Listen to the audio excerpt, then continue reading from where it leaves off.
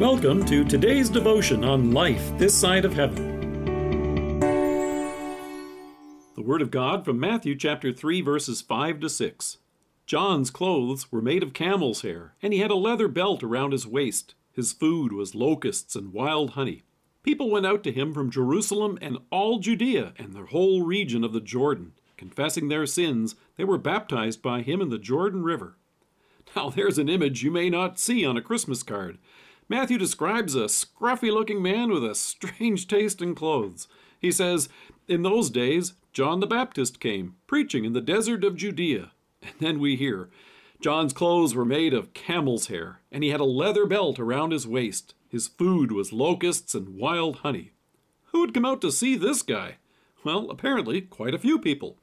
It says, people went out to him from Jerusalem and all Judea and the whole region of the Jordan. While this must have been quite a sight, it would have had a familiar ring, though, for the folks who saw him that maybe is lost on us today.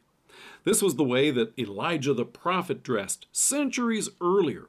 In 2 Kings we hear, he was a man with a garment of hair and a leather belt around his waist. Now, if you see a man with a brown panel truck and a brown uniform coming to your door, that's the UPS man. He's got a package for you. Well, John was wearing the uniform of someone with a message to deliver. Matthew says, "This is he who was spoken of through the prophet Isaiah, a voice of one calling in the desert, prepare the way for the Lord, make straight paths for him." And listen to the message he was given to bring. It's a loud, pounding message of the law. It would have been as comfortable to hear as that loud, thumping music that comes from the car that is next to you at the traffic light. He reminds them that their sins deserve nothing but God's anger and wrath.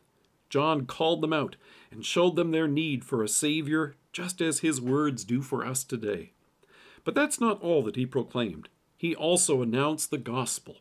As Luke tells us, and with many other words, John exhorted the people and preached the good news to them.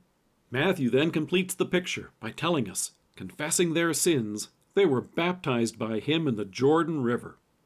Think of all the times that we may have said things that we regret already during this holiday season. You and I may wish we could wash our mouths out with soap, but that would probably just leave us with whiter teeth than we deserve. And it won't matter much because it doesn't do anything to help clean a sinful heart. But here's John, calling the people to repentance and faith, and by baptism, applying to them that very forgiveness of sins which Christ came to bring. In your baptism, you are also connected with everything your Savior has accomplished for you. And through faith, you have the very forgiveness that he has come to bring to you. As Paul says in Romans, or don't you know that all of us who were baptized into Christ Jesus were baptized into his death? We were therefore buried with him through baptism into death, in order that just as Christ was raised from the dead through the glory of the Father, we too may have new life. I can't imagine a Christmas card featuring a man wearing camel hair clothes, shouting in the desert and calling for repentance. But what an important message it is as you and I get ready for Christmas. It points out our sins and our need for a Savior. And then, having crushed us with the law, we're now pointed to Christ and the gospel of his salvation. Here is the baby whose birth you and I are preparing to celebrate. So maybe that wouldn't be such a strange Christmas card after all. Let us pray. Heavenly Father, thank you for John's call to repentance, which reminds me again of how precious is your gift to me of your Son, my Savior. Amen.